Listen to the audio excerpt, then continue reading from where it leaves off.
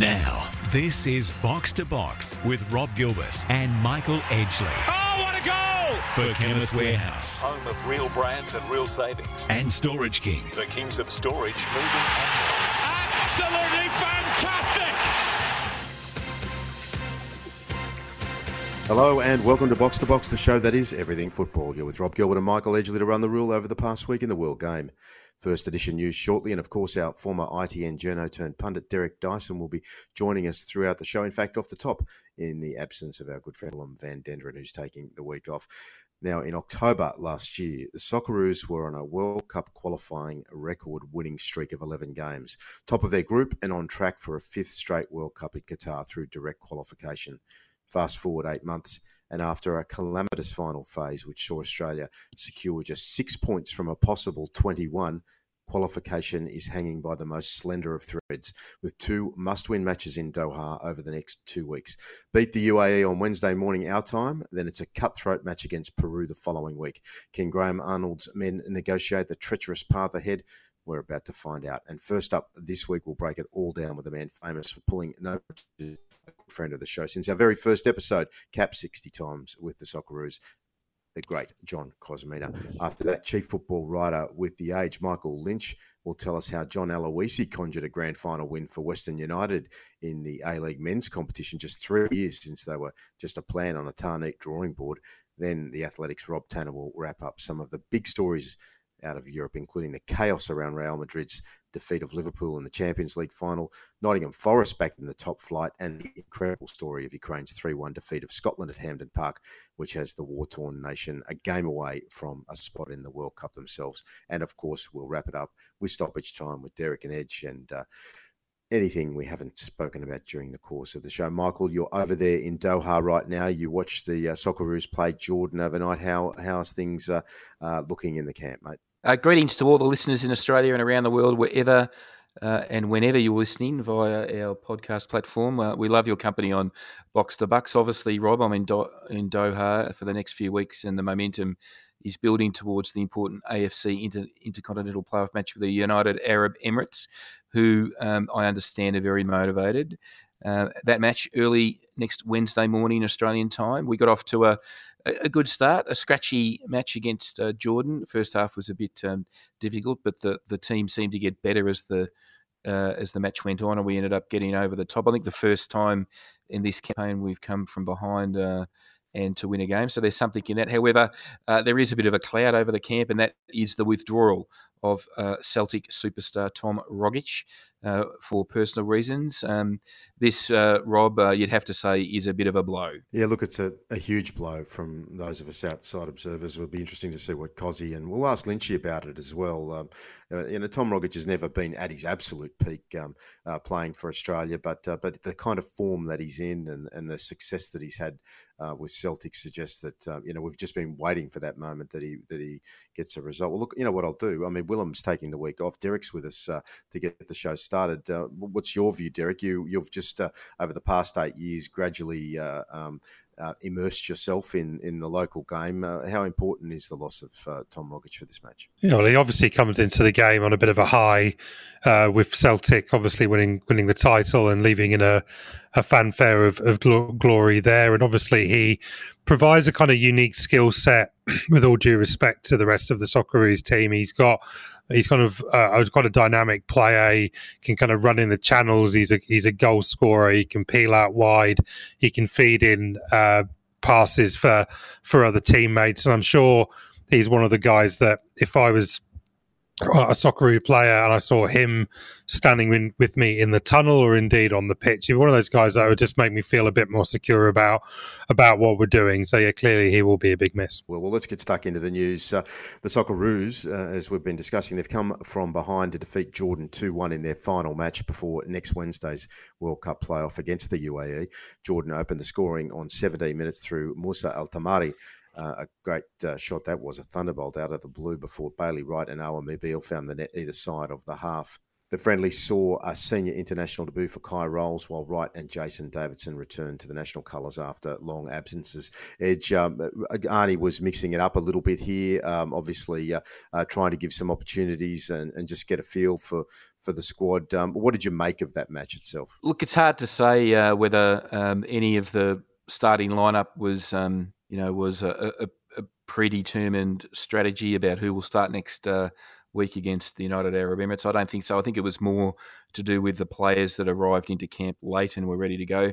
I think Jason Davidson's in some problems. I think he injured himself late in the first half, overstretching and on a big sprint trying to chase a player that he was having a few problems with. So he didn't come back after half time, and I think he grabbed at his back of his leg a couple of times. So I think not that I have any inside knowledge, but I think he has a injury problem, so he might have done his dash.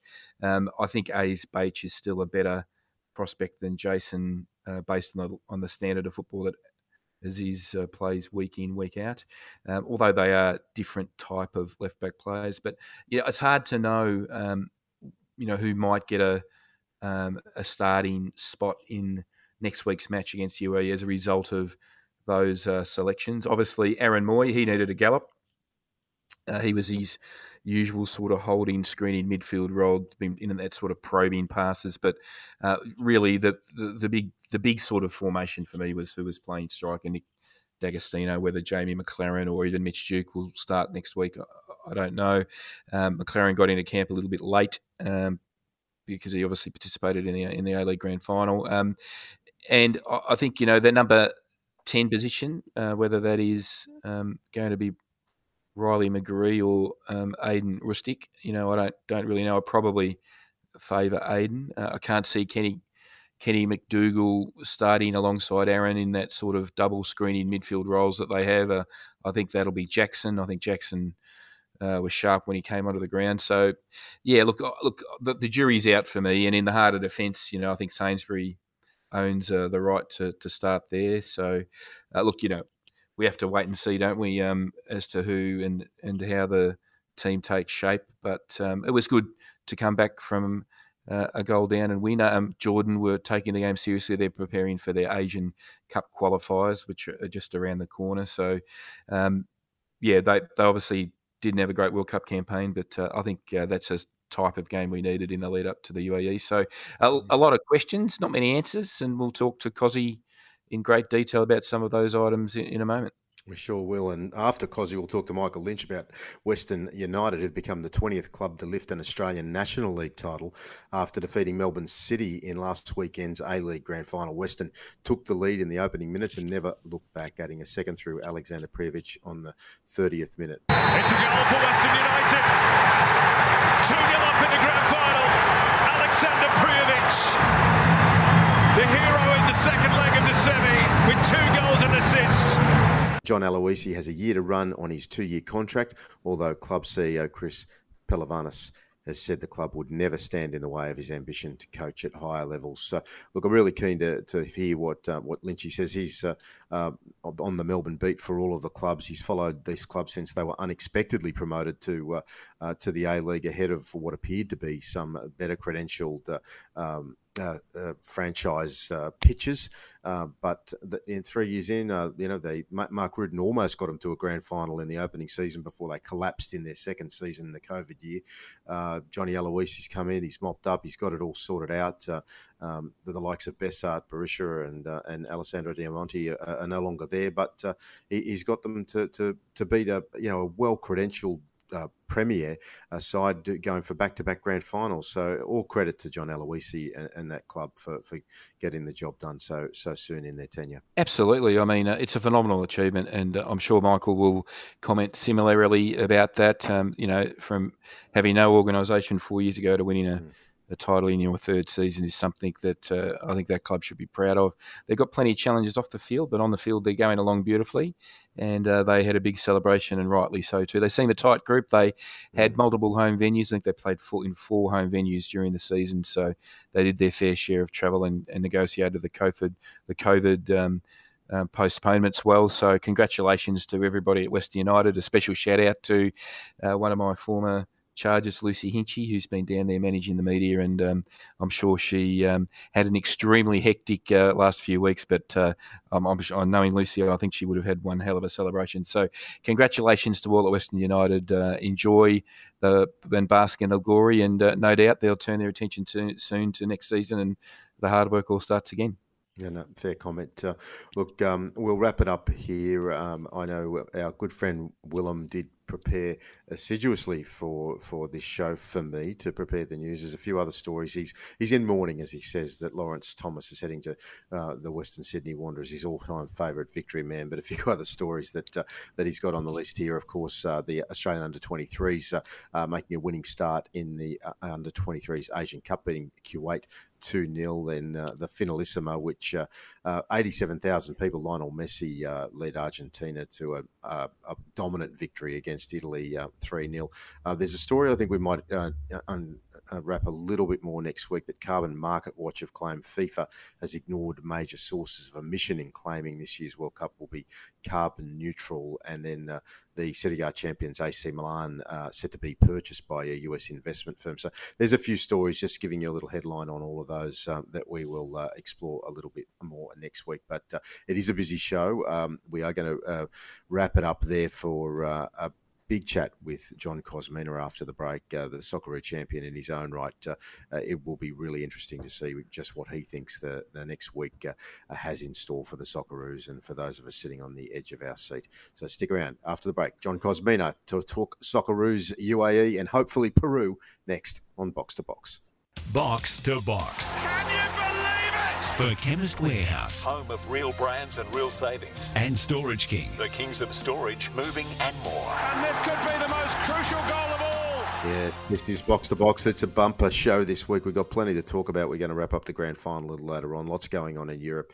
But there is no bigger story, of course, than the Socceroos. We've been counting down the days since we thought for a long period of time that they were going to qualify directly. But when they could only manage 6 points from a possible 21 in the final phase of qualifying, look, we've got to be grateful that they even finished in third spot, and that we've still got a puncher's chance to get to Qatar if we can first of all beat UAE next Wednesday morning our time, and then get through a cutthroat match against Peru the following week. And to talk to us all about it is our good mate, Cap 60 times with the Socceroos himself, John Kosmina. How are you, Cosy? Good day. I'm good, thanks. So, Cosy, this is a treacherous path. We know all too well what it used to be like. We'd sort of felt that we'd put these days behind us to a certain extent, but most pundits sort of seem to feel like we've got the measure of the UAE, but Peru is going to be obviously the real difficult one. Yeah, there will, but I mean, you sort of got to focus on that one. We've got to get past UAE first, and then you can start to focus on what needs to happen against Peru. You've only got to take it one game at a time. It's all how a whole World Cup campaign should be anyway. You just got to play it as it comes. And look, their cards they're on the table now. We've just got to do what we've got to do. Cosy, we spoke a little bit off the top of the show about the bad news that Tom Rogic wasn't available. So that opens up a question that everybody was expecting, if Tom was there, that he would fill that role as the number 10 in the attacking midfield role and be the creative force that would help us in the front third. I mean, who plays in that position? The contenders, Riley, McGree, and Aiden Rustic, and who would you go with? Look, I'm a big fan of both of those players. And, I know Arnie won't. One of them's got to miss out because he'll definitely start Aaron Moy, I'd say. That's why he got 70-odd minutes last night. And he won't play with 2 10s. He wants a 6 and an 8 or 2 6s. So it's a tough one. Riley missed out on the Japan game, and I think probably if he'd been in that squad, he had COVID from memory. And he would have made a difference that night because he's a very direct and a physical sort of player. I think him and Rustic are both more than adequate substitutions for or alternatives for Tommy Rogic. Tommy's hot and cold. He's in and out of a game, and he has moments of greatness, and there's other moments where he can probably do things a lot better. Whereas I think with McGree and Rustic, you've got players that can play over the whole 90 minutes of the game, and that's what we'll need in circumstances like this. But for me, I'd probably look at McGree because he's fairly direct. He gets himself in the box. very often. He's a goal scorer. Rusic is a little bit more, he plays outside the box. So it's going to come down to how Arnie sees things in camp as well. I mean, we don't know what's going on over there, and he'll make his decisions when I guess it gets a bit closer to the mark. But he'd have basically what his starting lineup in the back of his head at the moment. That's what he's going to work towards over the next 5 or 6 days. And the number 9, obviously last night Nick D'Agostino got his opportunity. Jamie McLaren is in the wings. Mitch Duke, who's carried a lot of the workload of recent times. Even Adam Taggart is back into camp at the moment. I mean, it's a tough one. Who would you go with? Inevitably, Jamie. You have to go with Jamie. Yeah. Well, no, I'd go with Taggart, Adam Taggart. Jamie's I think he's got more. Jamie's an off the shoulder sort of player, and it's and I've actually read some interesting stuff on social media this morning after the game, and it said that about Jamie being an off the shoulder bloke, and you can look how easy how difficult Western United made it for him in the grand final last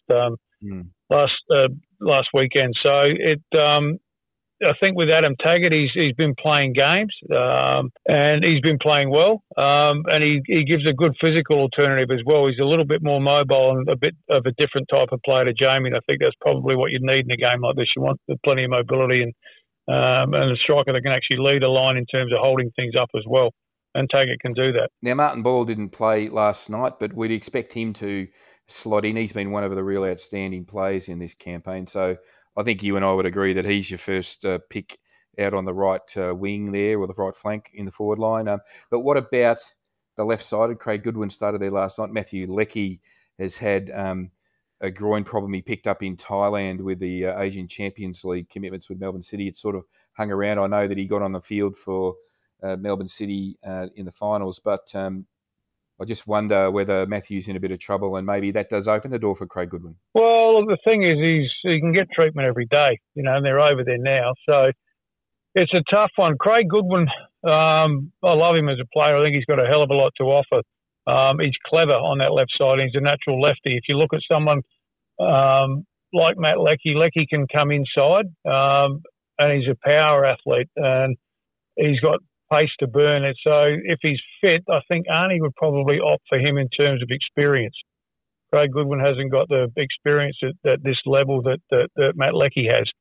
So I think Arnie would look for Leckie being more of a big game type player, which is what this is. And obviously in the centre of defence, Trent Sainsbury has to come back in, you would think. I know he's uncontracted at the moment and hasn't played much recently, but you'd expect his experience to carry the day. But who does he partner with? I don't know. I've been with Trent Sainsbury. I'm surprised, if he had these shorter match minutes.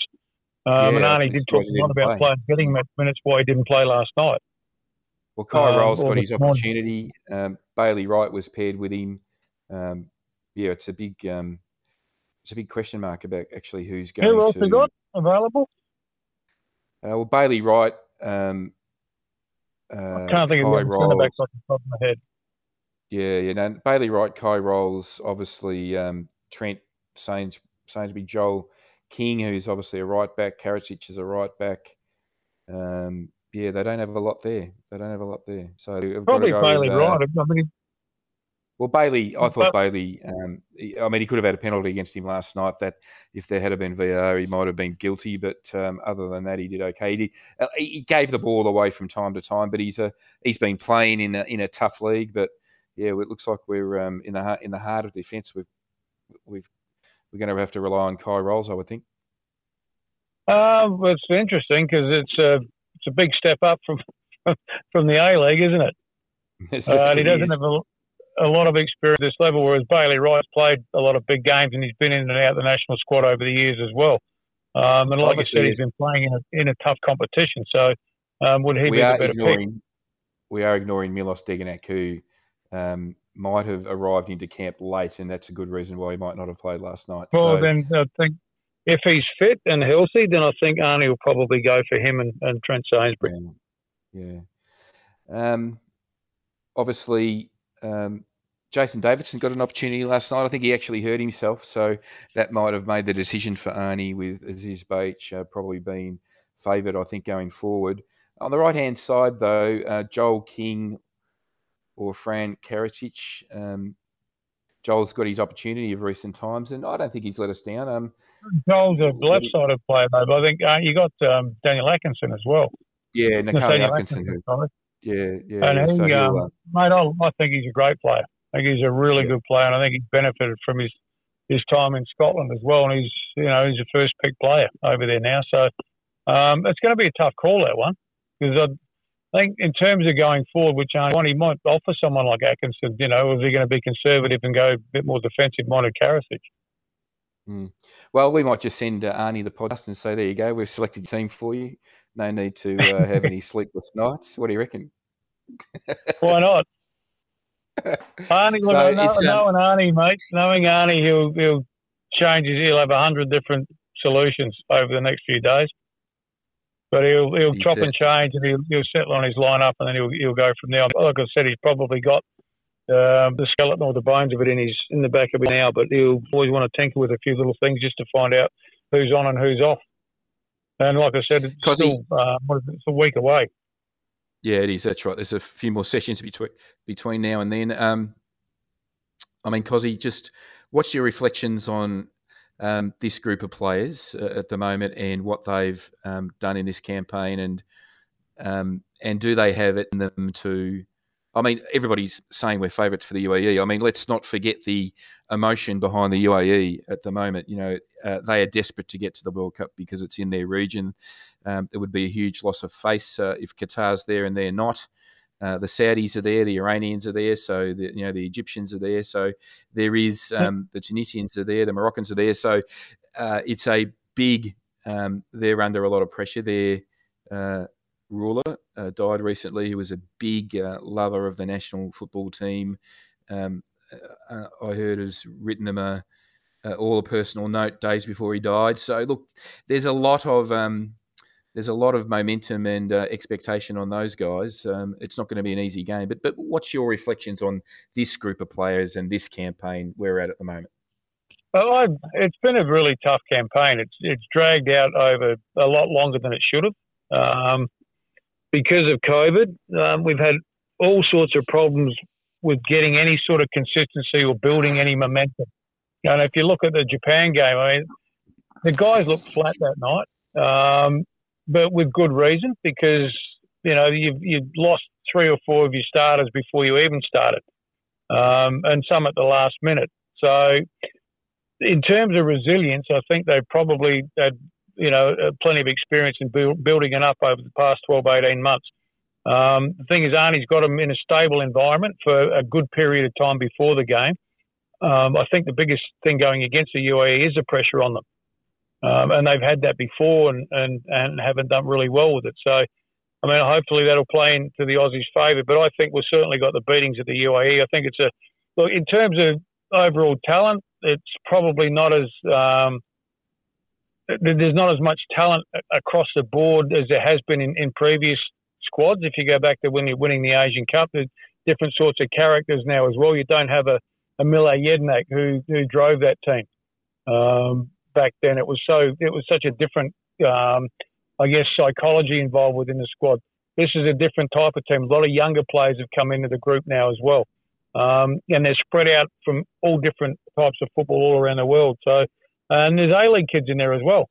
You know what I mean? Which, in past squads, you go back to the last World Cup for Russia, many A-League players were in there. Very few. Right. Now you've got a lot, and you've got some of them in starting lineups. So Arnie's had a lot to deal with. The players have had even more to deal with because they're the ones that have to travel all the time. They're the ones that get crook and can't make it at the last minute. They're the ones that, have had injuries at the last minute that haven't been able to get in. So there's been no time to build consistency. I think there's 2 weeks together beforehand will work in the Aussies' favour. So I think it'll be a more solid group, far more composed. You've got Aaron Mooy back as well, which will make a massive difference, just to the fact that you've got someone that can actually put their foot on the ball. If you think about how the midfield performed against Japan in Sydney a couple of months back, we struggled for composure badly. And Connor Metcalf got a start, and he really didn't. He struggled to really get composed in the game at all. Aaron Mooy won't have that problem at all. So I think it's it's a solid squad, and we've got to go out. The football might not be pretty, and I know a lot of people whinged about how hard it was to watch the Aussies last night. But international football, sometimes it is ugly. And think back over the years, and you've seen horrible games with some of the best teams in the world. So it's international football is about getting the outcome you want, which is a result of the win at the end of the day. Absolutely, and it is all about the result. It doesn't matter if you win ugly. All you got to do is win, and they're high stakes games with a lot of pressure. So, Cozzy, we've got a lot to look forward to as the build up to the UAE match on Wednesday morning Australian time. I know the entire football community and many of them will have a listen to this, and thank you for your insight. You were on our very first podcast program for Box to Box 340 episodes ago, so it's great to have you back. Keep your fingers and toes crossed for the Socceroos, Cozzy, and let's hope we're having a similar discussion in the next couple of weeks as we approach the Peru match. Mate, and enjoy your time over there, Edge. No, we'll do. Thank you, Cozzy. And after the break, we'll be talking to Michael Lynch about the remarkable achievement of Western United taking out this year's A-League Championship Grand Final victory. It's some achievement. We'll be back right after the break with Michael Lynch. Box to Box. Can you believe it? For Chemist Warehouse. Home of real brands and real savings. And Storage King. The kings of storage, moving and more. And this could be the most crucial goal of all. Yes, this is Box to Box. A little over 3 years ago, Western United were a blueprint on a Steve Horvat and Lou Sticker drawing board. Fast forward to 3 seasons since their debut, they were within a game of a grand final in their debut season. They've sacked their their first coach, Mark Rudin, and a legend, Johnny Aloisi, has just conjured a grand final win against Melbourne City. And to talk about all of that, our good friend from The Age, Michael Lynch. How are you, Lynchy? Yeah, very tired, having got up at stupid o'clock to watch the Socceroos and write about them, but I'm making an effort with the matchsticks in the eyes for you, lads. Thanks, mate. Well, we will ask you a question about that before we go. But I was doing a little bit of homework on our chat this evening, and I found an article in the Age archive from October 2019 with your byline on it, "How the West Was Done: The Men Who Made Western United Happen." And it's a great story for anyone who wants to go back to the concept that was really the underdog team for the 11th franchise spot in the A-League. Well, underdog to a point. I think they sold them on a vision, which for various reasons, COVID largely and others, they haven't been able to realise that vision.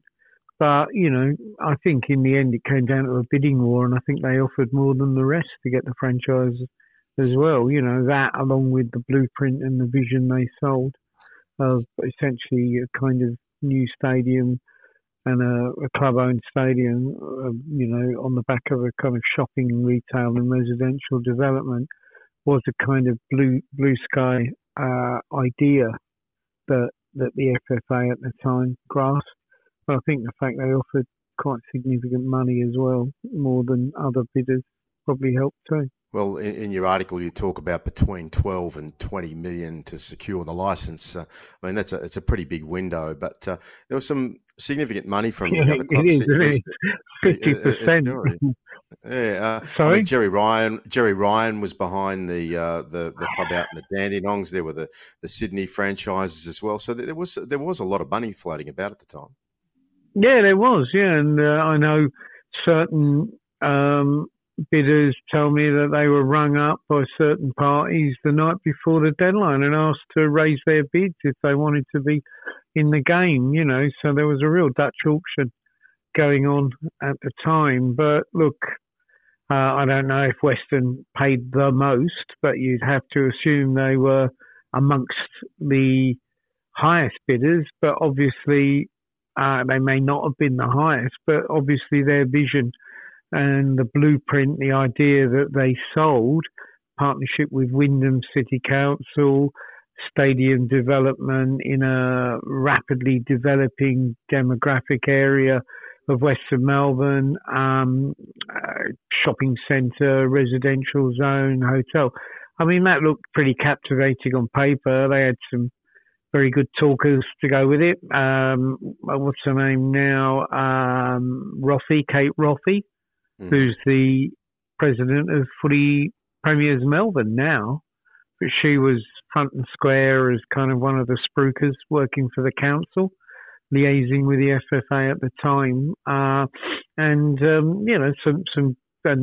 Lou Sticker, who I'm sure you all know. I mean, Lou's a man who can articulate and sell a concept very, very well, and Steve Horvath, the ex-Socceroo centre-back, gave it kind of football credibility.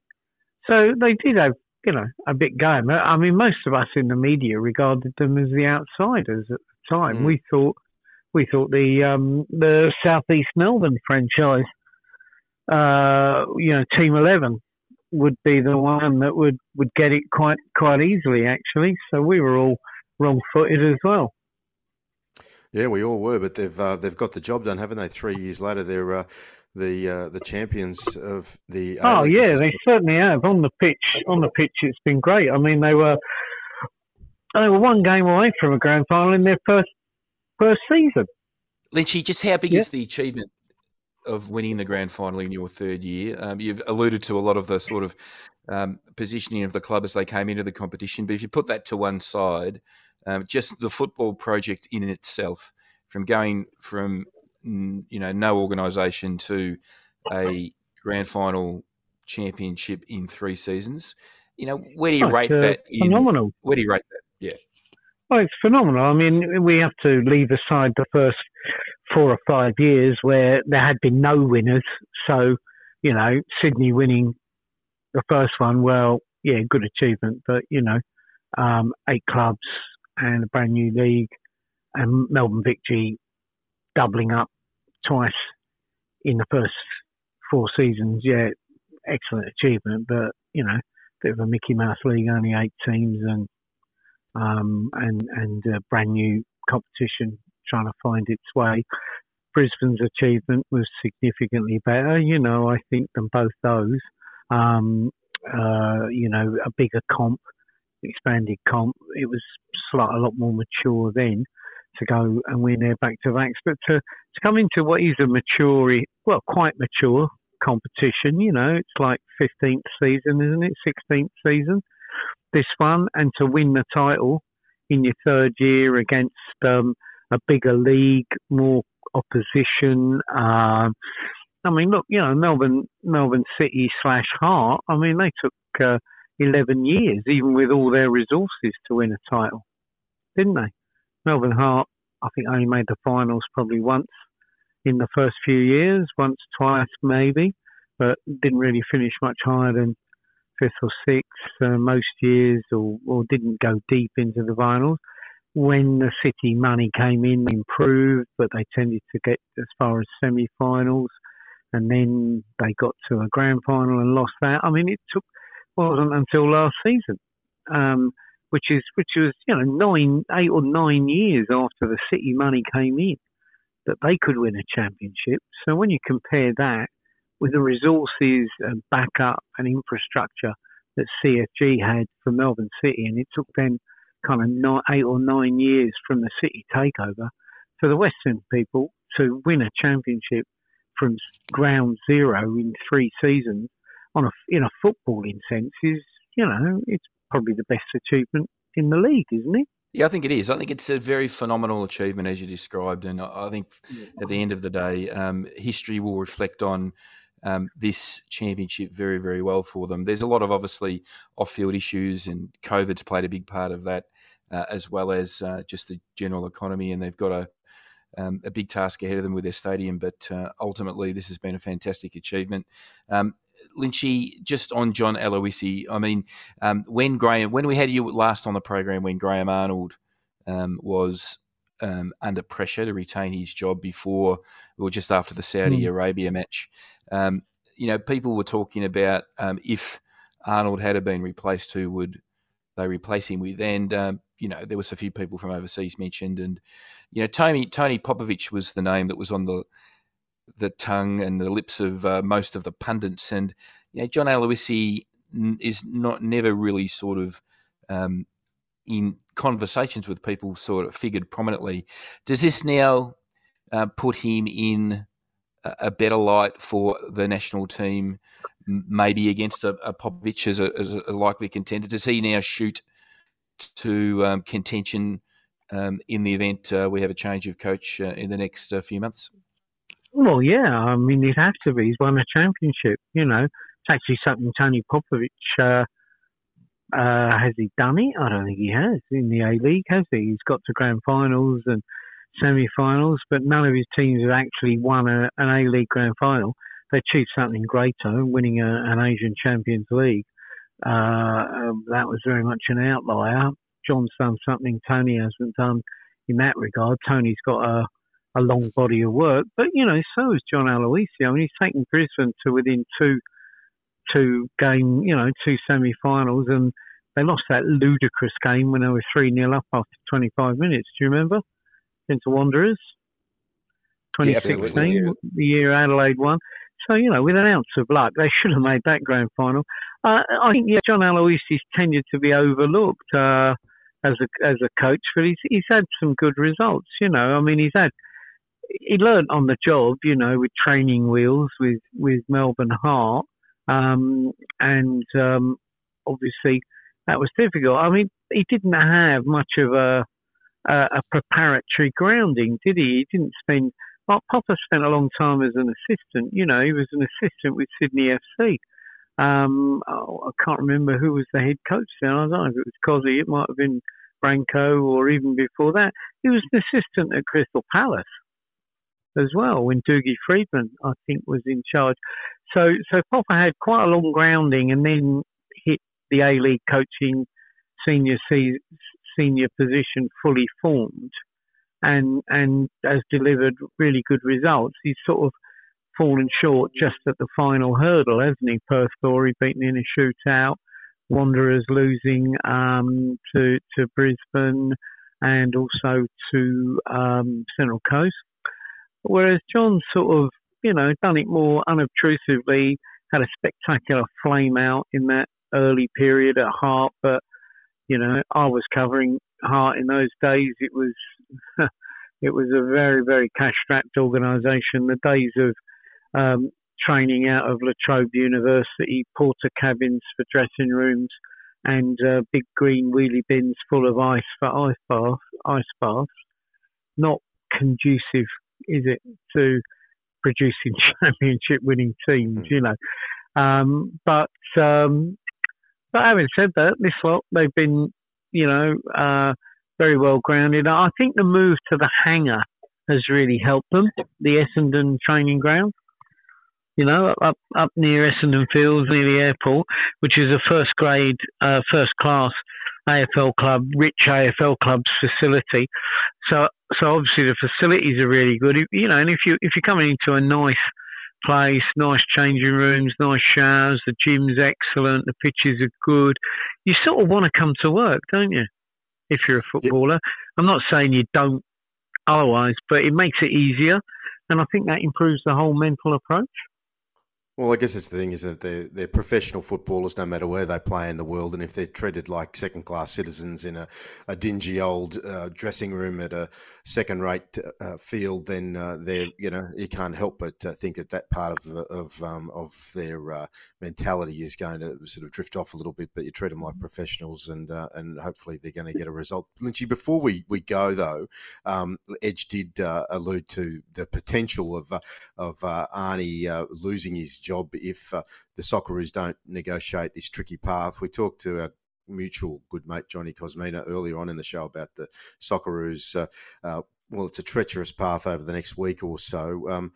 What do you think we should expect? It's obviously not quite a disaster, but it's as close to it as possible to have Tom Rogic missing. He was meant to be the key man in the whole outfit. Well, is it a disaster? I mean, how many good games have you seen Tom Rogic actually play for the Socceroos? 90 minutes of outstanding games where he's controlled the tempo and set up everything for the whole game.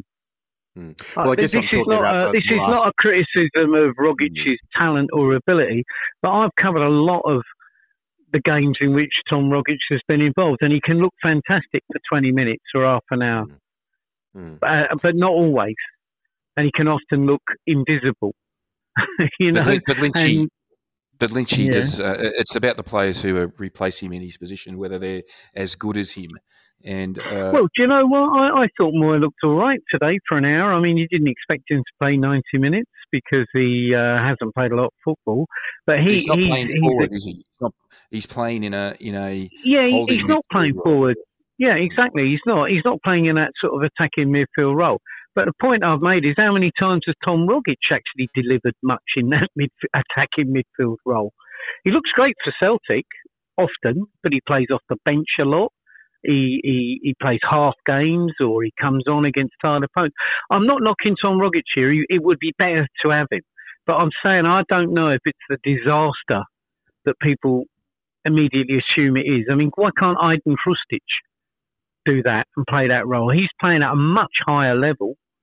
Well, he's the obvious one. Yeah, he's the obvious one. They obviously had a look at and he's playing for a club that's playing at a much higher level. Just won a European trophy. He's played a lot in the league. So why wouldn't he be able to do that? Riley McGree.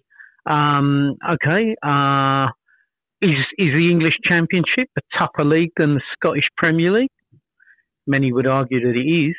Yeah, well, and McGree's done well.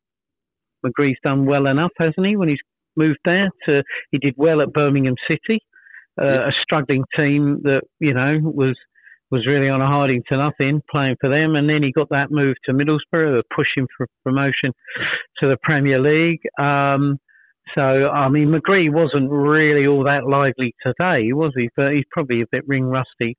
So yes, it would be better if Rogic was in the mix, but he's not.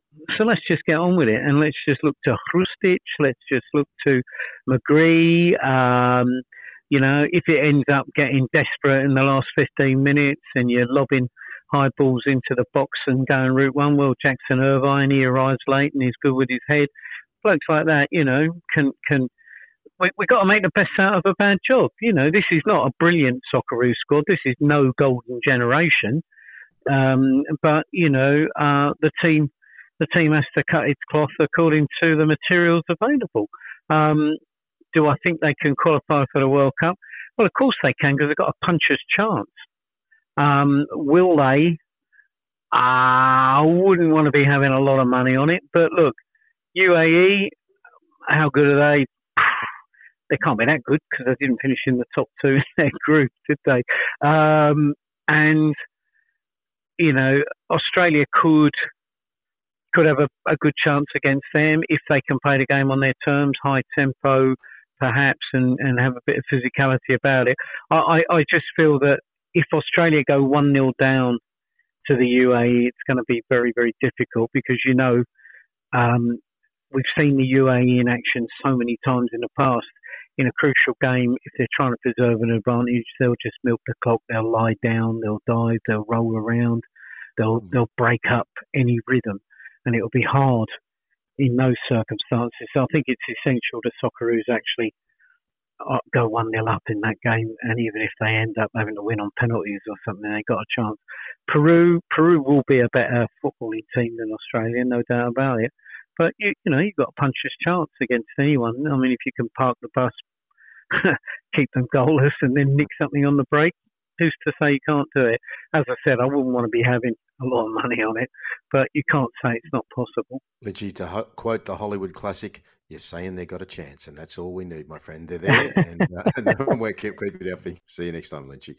Okay, stick around. And next on Box to Box, we're going to talk to a man on the other side of the world, another good friend of ours, Rob Tanner from The Athletic. He's been with us since the early days. We're going to talk about the Champions League. Well, there's plenty to talk about there. Lots of stories in Europe. Forest promotion, amazing. And, of course, the incredible win for Ukraine at Hampden Park against Scotland. That's all next on Box to Box. Box to Box. Can you believe it? For Chemist Warehouse. Home of real brands and real savings. And Storage King. The kings of storage, moving and more. And this could be the most crucial goal of all.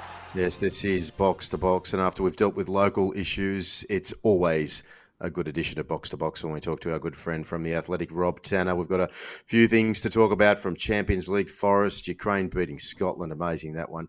How are you, Rob? I'm great, thank you, guys. It just goes to show, doesn't it, the domestic season might be over, but there's still so much football and so much to talk about. It never ends, does it, mate? I think the Premier League ended, and then we had the following week, obviously, the Forest Huddersfield match, which we'll talk about in a moment. But before we do, look, Real Madrid, we can't take away from what Carlo Ancelotti engineered there. It was an amazing result. We knew what they'd do. They did it. Liverpool just seemed to be a little out of gas. They couldn't apply the finishing touch, but the deserved team won on the night. But the biggest story really was the chaos around the organisation. Now, we all know that it was originally scheduled for St. Petersburg. We're told that between 30 and 40,000 travelling Liverpool fans, according to the French, had fake tickets. Who do you believe with all of this, Rob? I mean, it just seems like I'm going to call it out for what it was, an absolute shit fight. Well, the Stade de France have said there was actually 2,300 fake tickets that they confiscated. So I don't believe anything that the French authorities have said after this. It's been a pack of lies, and it's been contradicted by their own media as well. They've been roundly condemned as well. The fact they tried to put the blame on Liverpool fans for this shambles is...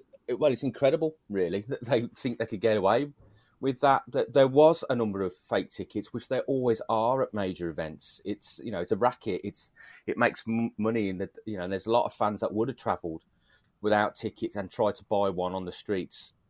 But as every day unfolds since then, you read more and more eyewitness accounts, not just from Liverpool fans, from Real Madrid fans as well, of how there was no policing between their places of transport to the stadium, and they were getting attacked by local youths who were stealing from them, pickpocketing them, taking their tickets even.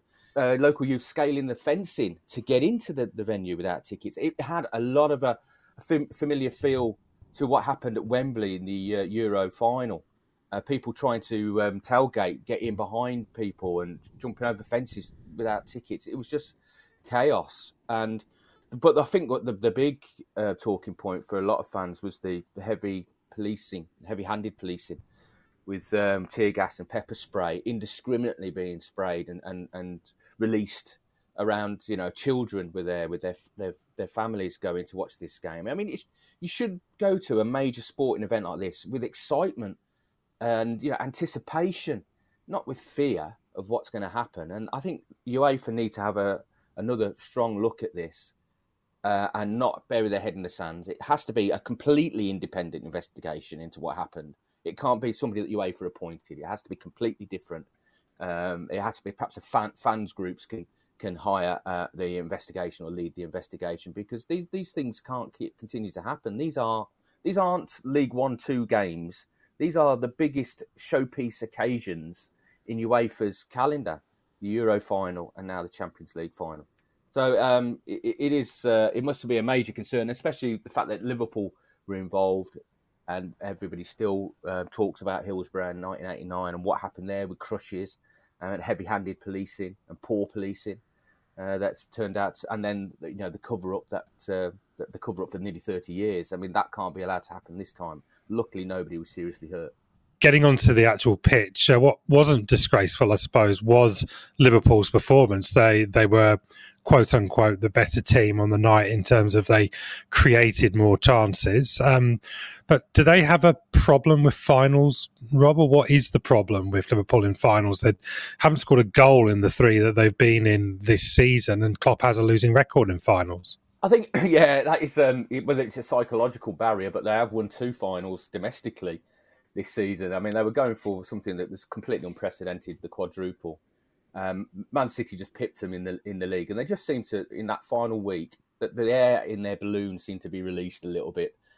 They went into the Champions League final, and they were, for Liverpool, they were lacking intensity. They were undercooked in terms of going into the game. In my opinion, they looked like they just didn't have the energy levels to play that high pressing game, that high intensity game that Jurgen Klopp has them playing, and they're so good at it. But they come up with a side, and we have to give Real Madrid credit. They come up against sides like Real Madrid, who are so well organised, defend so stoically, deeply.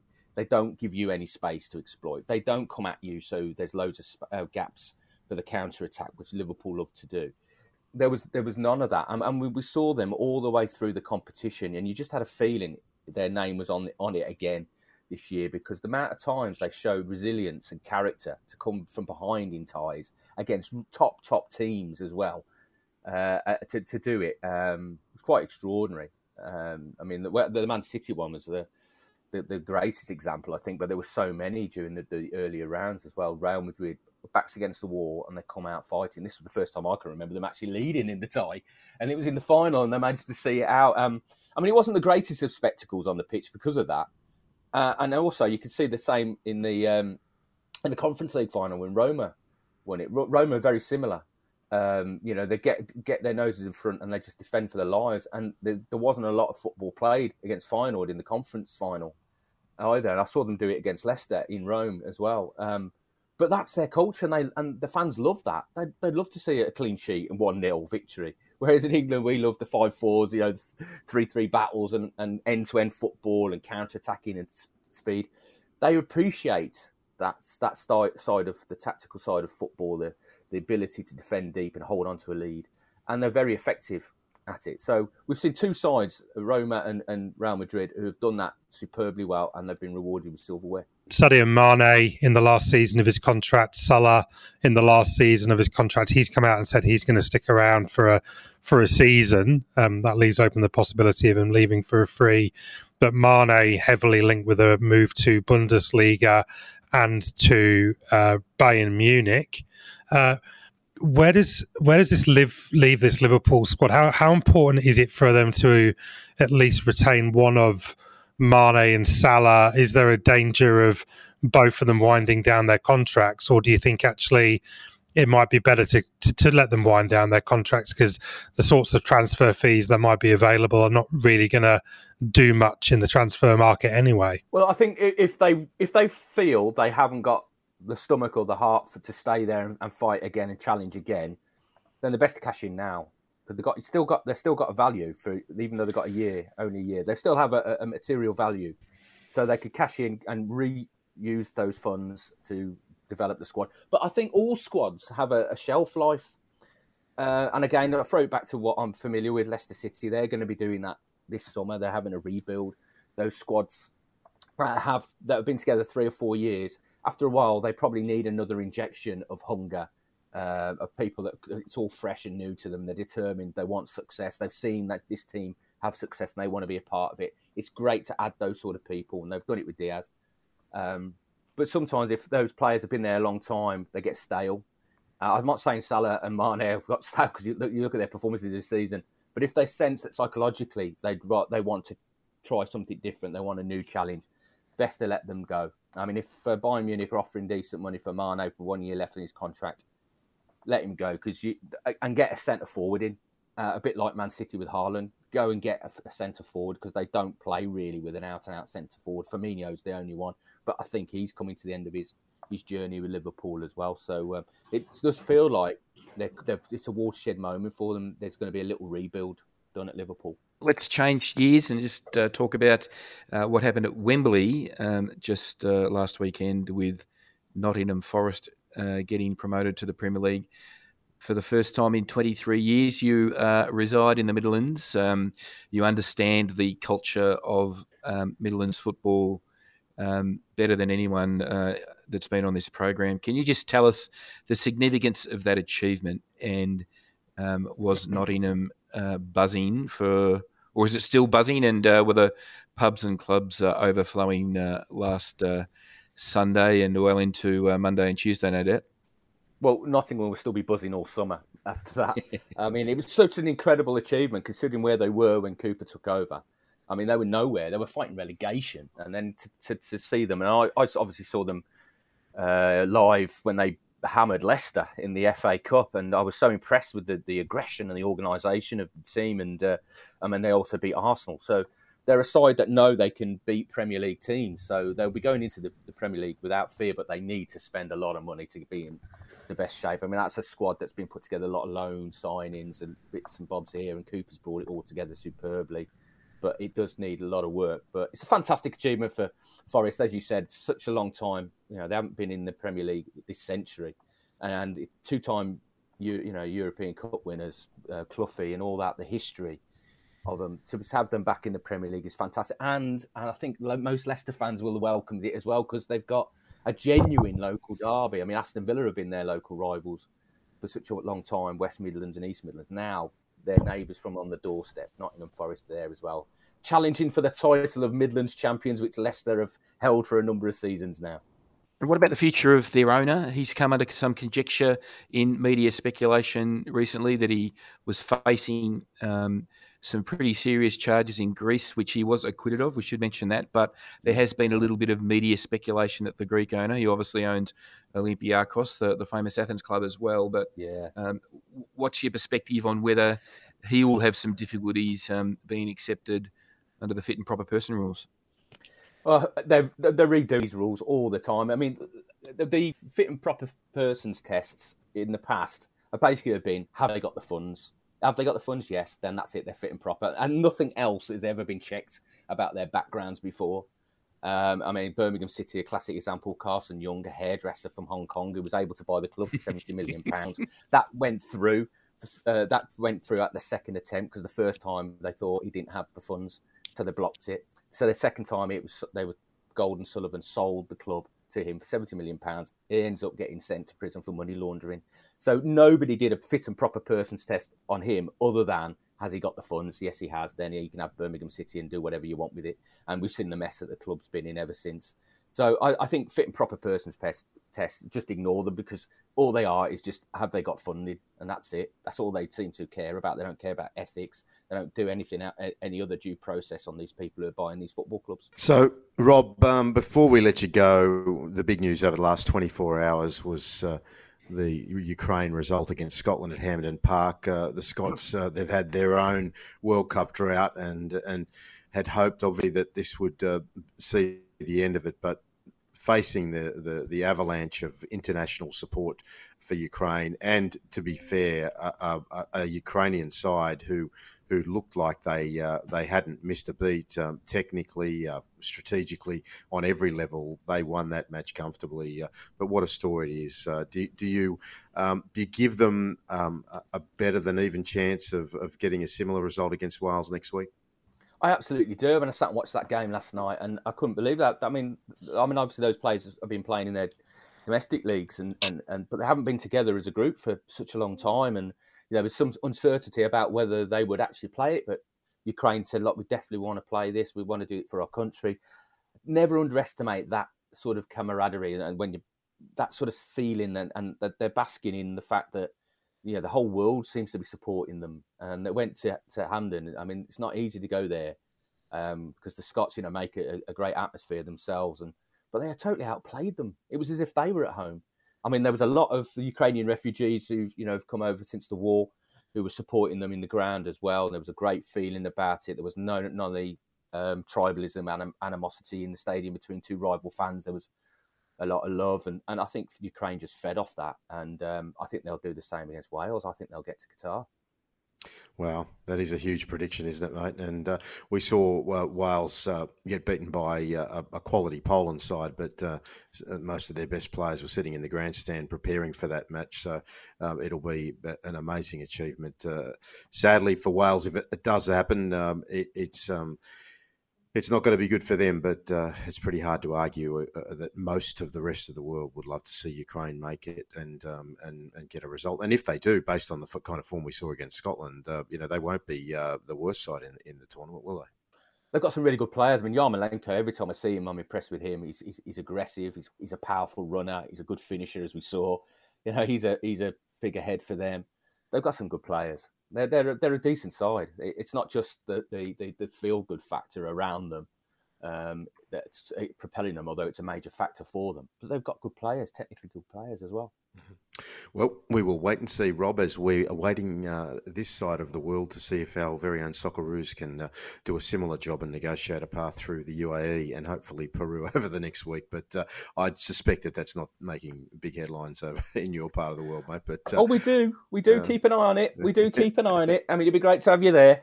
Yeah, we'd love to be there, mate. Well, look, Rob, it's always good to chat to you, mate. There'll be a reason to reach out to you and ask you for some more of your time over the next month or so, mate. But in the meantime, you stay well. Enjoy the start of summer and all of these international fixtures as we get set for the next 6 months of football. It's going to end with hopefully what will be a really entertaining World Cup in Qatar. Brilliant. Thank you, guys. Good on you, Rob Tanner, our good friend from The Athletic. If you're not a subscriber to The Athletic, do yourself a favour, jump on board with Optus. You get a free 6-month subscription, or just subscribe to it in your own right. Some of the best international copy on football going around. Okay, stick around. We've got heaps more to talk about in stoppage time on Box to Box. Box to Box. Can you believe it?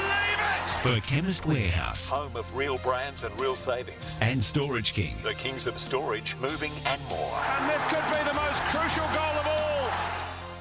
Yes, this is Box to Box. It's been a great show. Really enjoyed chatting to Cozzy, Lynchy and our good mate Rob Tanner, but we've got plenty still to get through. The fourth official has given us a lot of time for stoppage time, but before we do, some of the time we have left is going to be devoted to our good friends at Chemist Warehouse. Yes, of course, you can get 40% off the entire Healthy Care vitamin range. Now, if you want to stay healthy, particularly as you get a little bit older, if your dietary intake's not quite what it should be, if you're eating too many burgers or pizzas or a few too many frothies, you've got to make sure that you supplement your diet with some vitamins, and there's none better than Healthy Care. The vitamin C 500 milligram, 500 tablets for $15.59. The Healthy Care Immune Defense, we all need that with COVID still hanging around, lots of flu, 120 tablets for $17.39. Healthy Care Vitamin D3 1000 international units, 500 capsules, yes, $15.29. And Healthy Care Olive Leaf Extract 500 mils for $12.59. Derek, do you have a preference for any of those in your bathroom cabinet every day? I've got them all, in fact, Rob, but I'll be going back just to get additional ones, so I'm always prepared. Excellent. And Michael, what about you? Are you into the immune defence as you start travelling the world again? Yes, I've been able to avoid the obvious COVID-19 thing wherever I've gone of recent times, so it must be that immune defence capsule that I take, Rob. Of course it is. Chemist Warehouse. If you want to stay healthy like Michael and Derek and me, get in there, because the great savings are every single day. Okie doke, gentlemen. What do we got now? Derek, you've given us a nice little list. We wanted to talk a little bit more about the Liverpool Real match, because there was more to it than the crowd trouble. Well, no, I wanted to talk about the crowd problems. I mean, we touched on it briefly with Rob Tanner, but I know that Edge will have some views as a man who attends many a major tournament. But yeah, I was reflecting on it over the week. Kind of ironically, probably would have been better organised if it had been in Russia. After all, I doubt there would have been the same problems there. Some people reflecting on these fan zones in grounds, which in cities, which attract more ticketless people and people who are desperate to get any kind of ticket. I don't know much about the ticketing system, but I think, if the days are kind of leaving us now where it's not a paper ticket and we're going into QR codes and mobile phones, I think that also leaves quite a lot of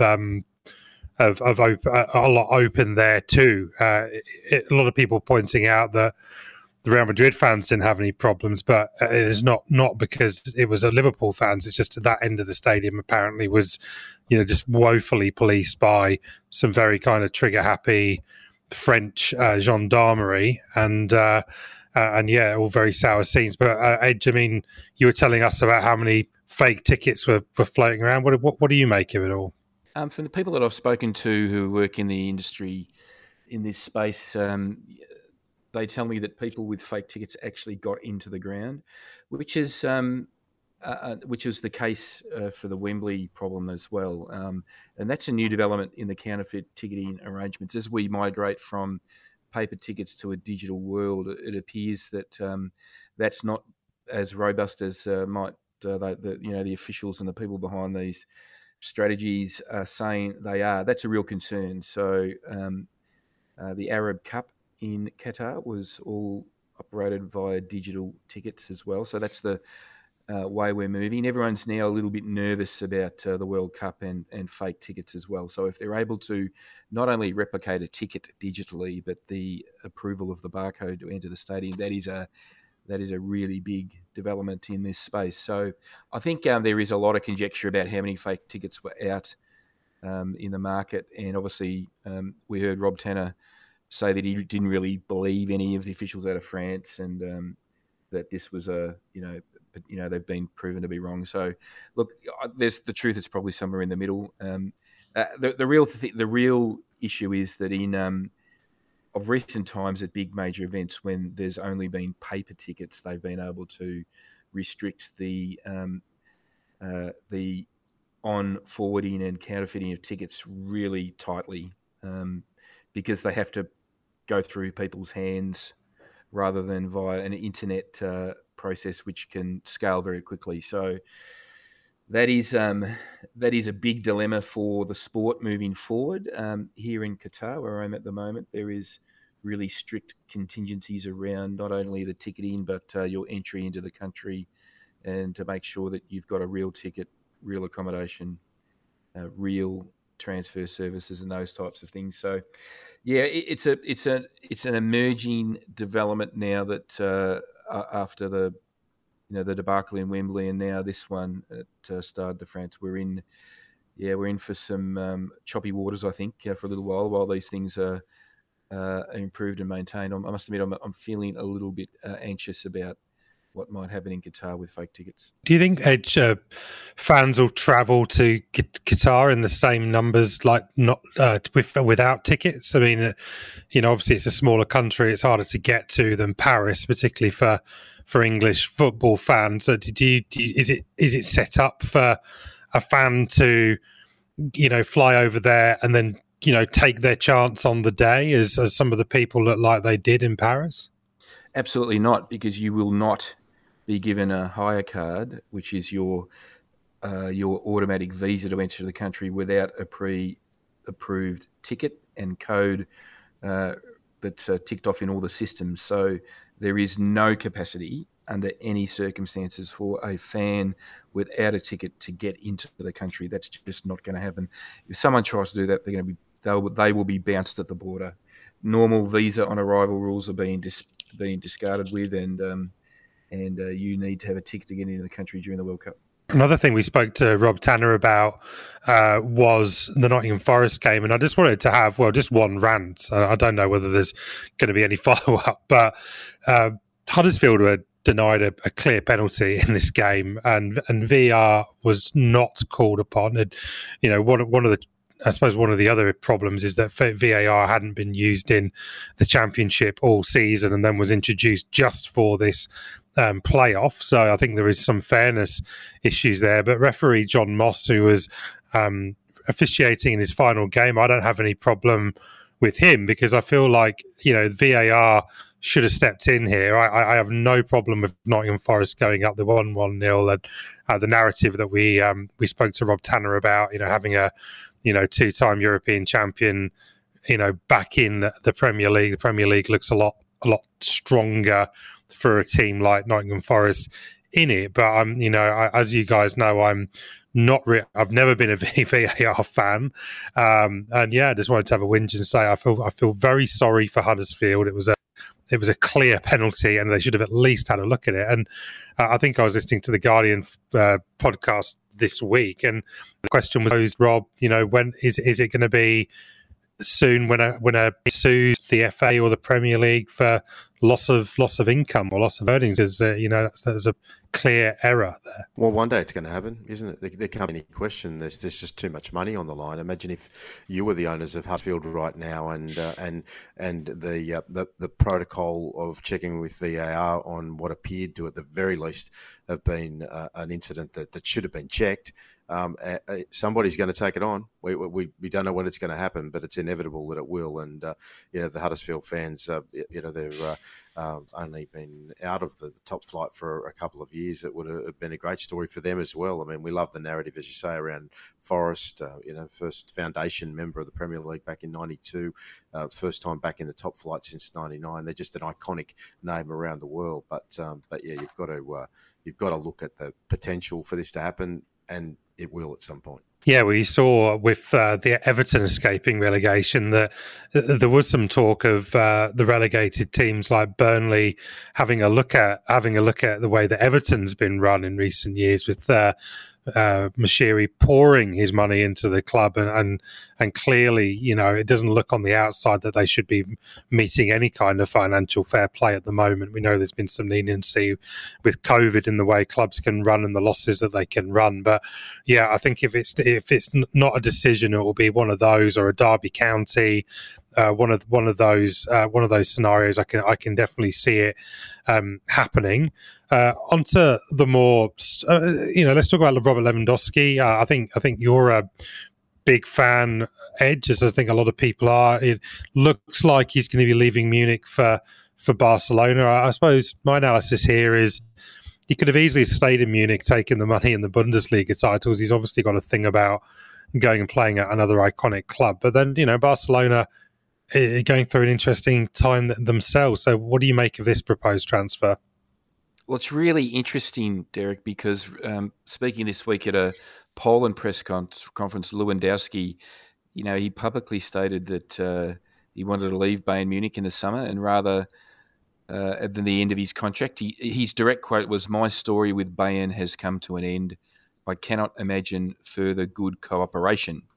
I hope they will not stop me from leaving just because they can. A transfer is the best solution for everyone." Bayern responded by saying that he was a required player and they expected him to see out his contract. And then Penny Zawi, his manager, had this to say. He said, "Bayern have not lost the player Lewandowski. They have lost Robert as a person. For Robert, Bayern is history." So there's obviously some bad blood going on there in some capacity. That is obviously stoking the fire for Lewandowski to leave. And I must admit, of any of the sort of big names in football, he's done his bit for Bayern at, what is he, 32 or 33? He's entitled to go and chase something else at this stage of his career. And surely you want to have a good relationship with one of the great all-time greats of your club. So Bayern might want to have a think about how they're handling this one. Certainly might be the reason why they're sniffing around Sadio Mane. Not a like-for-like replacement by any stretch. I think Lewandowski is just the pure finisher. Mane adds a lot of other dimensions as well as his goals as well. I tend to agree with you, Edge, about I don't think he owes Bayern anything. I do have a bit of sympathy in the sense that he is a contracted player, and ultimately he's up to them to decide whether or not they're going to sell him, and he did sign that contract back in the day. So it will be very interesting to see how that one goes. A person who is leaving a club is Ralf Rangnick from Manchester United. So this weird deal that they did to have him as the caretaker coach for 6 months and then have him on as a consultant for a year is not going to happen. It seems that Ten Hag doesn't want Rangnick anywhere near his setup. And to be fair, looking at what has transpired on the pitch for Manchester United in the back half of the season, I'm not surprised. Rangnick, of course, has taken on the Austria gig full time. You'd think an international role might leave him scope to do some consulting for Manchester United, but Rob Rangnick goes to the exit at Manchester United. I don't think there'll be a lot of fans, players, or anyone else at the club that are going to be too sad about that, and it ends just another very strange tale in the recent history of Manchester United. Yeah, it is weird, isn't it? The quote from Ten Hag when he was asked what he thought of the exact nature of what was proposed as Rangnick's new role was, "That is for the club." So you couldn't get a more underwhelming response, but it all seemed to be playing out over the last month when we saw Rangnick accept that role at Austria, who were a strong side in the recent Euros. So his lustre hasn't been tarnished too much, clearly, at the international level, but I think you're right about that. The Red Devils fans will gladly show him the exit mat.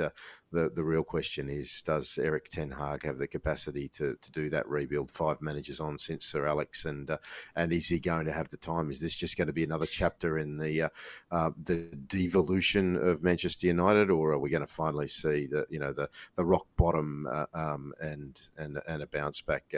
As a Liverpool supporter, I would be happy to see a few more years of pain, but I suspect that this guy, I sort of feel like the Manchester United setup know enough about what's gone on since Sir Alex's departure that they've got to give him enough rope to at least rebuild something. I mean, do you have a sense of this, Derek? Do you feel that he's got the capacity, despite the fact that he comes from in the world of mega clubs? Ajax is a big club, but it's not.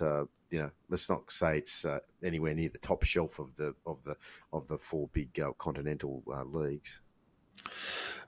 Might give quite a non-committal answer, Robin. That simply, I don't think anyone knows, and anyone who does say that they know, I think is either a liar or a fool. I think all we can do is look at where he's come from, which is, yes, from a club of a similar stature. I'm sure Manchester United would bristle at the thought, being one of the sort of biggest revenue turning over clubs in the world. But let's face it, Ajax have performed a lot better in tournaments like the Champions League than Manchester United in recent times. But obviously at Ajax, he came from a well-oiled machine and a well-run club with excellent personnel throughout it, and a great youth system, and obviously in a league where they are, it's not quite, well, is it a Farmers League? Possibly. The Feyenoord and PSV and some others might disagree with me, but, he's now coming to the Premier League, and as we know, it's just every game is a challenge and there are no free points. And I think that's what managers face when they come to this league now. So I think it's a better appointment than some of the ones that they've made, whether it be a kind of sort of flailing Mourinho or a sort of aging Van Gaal or an underpowered Ole Gunnar Solskjaer. I think they've actually gone out and got someone with pedigree, but will that actually transfer onto the pitch? We'll have to wait and see. And if we are going to see it, gents, looks like Optus have put their prices up for a Premier League subscription here. If you're an Optus customer, you now have to spend money for the first time, and to get that, and coupled with all the other subscriptions that we have, football in Australia is getting quite expensive to watch. What do we make of this Optus deal?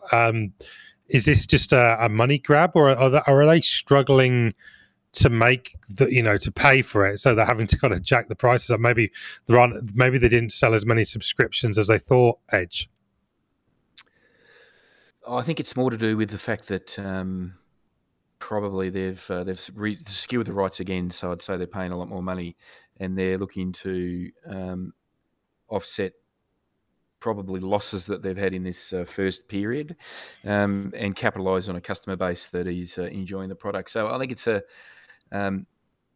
a combination of all of the above.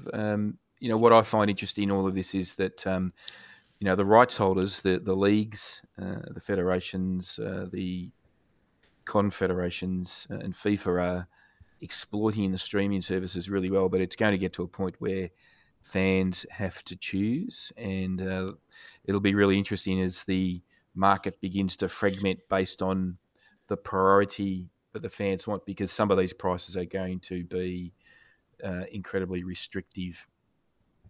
Well, they are.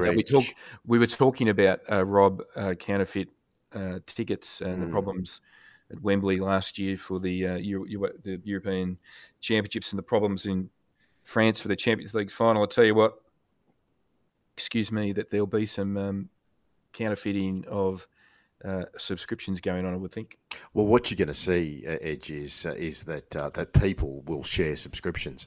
So one person will buy Stan and the other will buy Optus, and they'll let their mates log in on their own devices to work around the platform. But it's not sustainable to suggest that. So if you want to buy them all, Rob, you've calculated, haven't you? What's the price? Yeah. So let's just say work it out at the baseline level. So you want to watch domestic football on Paramount Plus, you've got to pay $8.99. Surely that's a loss leader. That's about to go up. Yeah, they'll kick that up soon. The base package for Foxtel is $59, so that gets you La Liga, Bundesliga, Serie A, the Championship, Major League Soccer as well. Then Optus, so you're paying around $14 to $16 now if you're not an Optus subscriber. If you are an Optus subscriber, you get it thrown in. But if you, in the future, you're going to have to pay as a subscriber around, I think it's just under $7, but it's going to be up to $26 for those that's a big hike. Optus. And then with Stan, you've got to pay $14 for the basic Stan package and then another $10 to get the football on top. So that's about $117 a month, the better part of $1,500 over 12 months. So the smart people are going to do what I suggested, share subscriptions.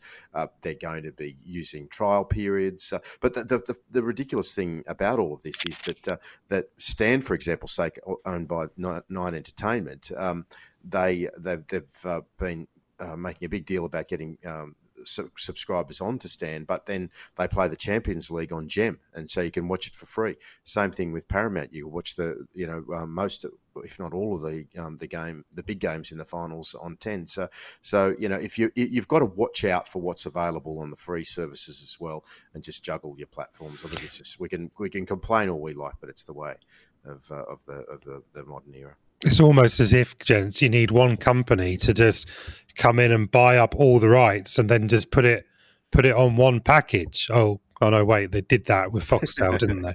Yes, exactly. No, that weren't they the golden days? And we just took them for granted when we had them, didn't we? All right, boys, look, we could talk all night where time is getting away from us. Let's wrap it up. Hopefully this time next week, Michael, you're over there in Doha. You're going to be at the game.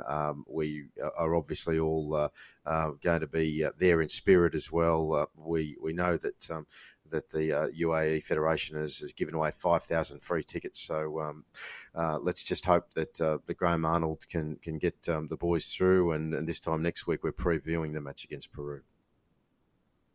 Absolutely. It's going to be an incredible few days in the lead up to the UAE game. And then if we can get over the top, it's going to be a monumental build up to the Peru match. So, there's a good feeling in the group. I spent a bit of time in and around the Federation a little bit in the last few days. And, they're steeling themselves for, the most important games in this group of players' lives. So let's hope fingers crossed, the Socceroos we just get across the first one and then regroup and see what we can do against Peru. All right. Enjoy it, Edge. Thank you. Derek, thank you. Great work again, mate.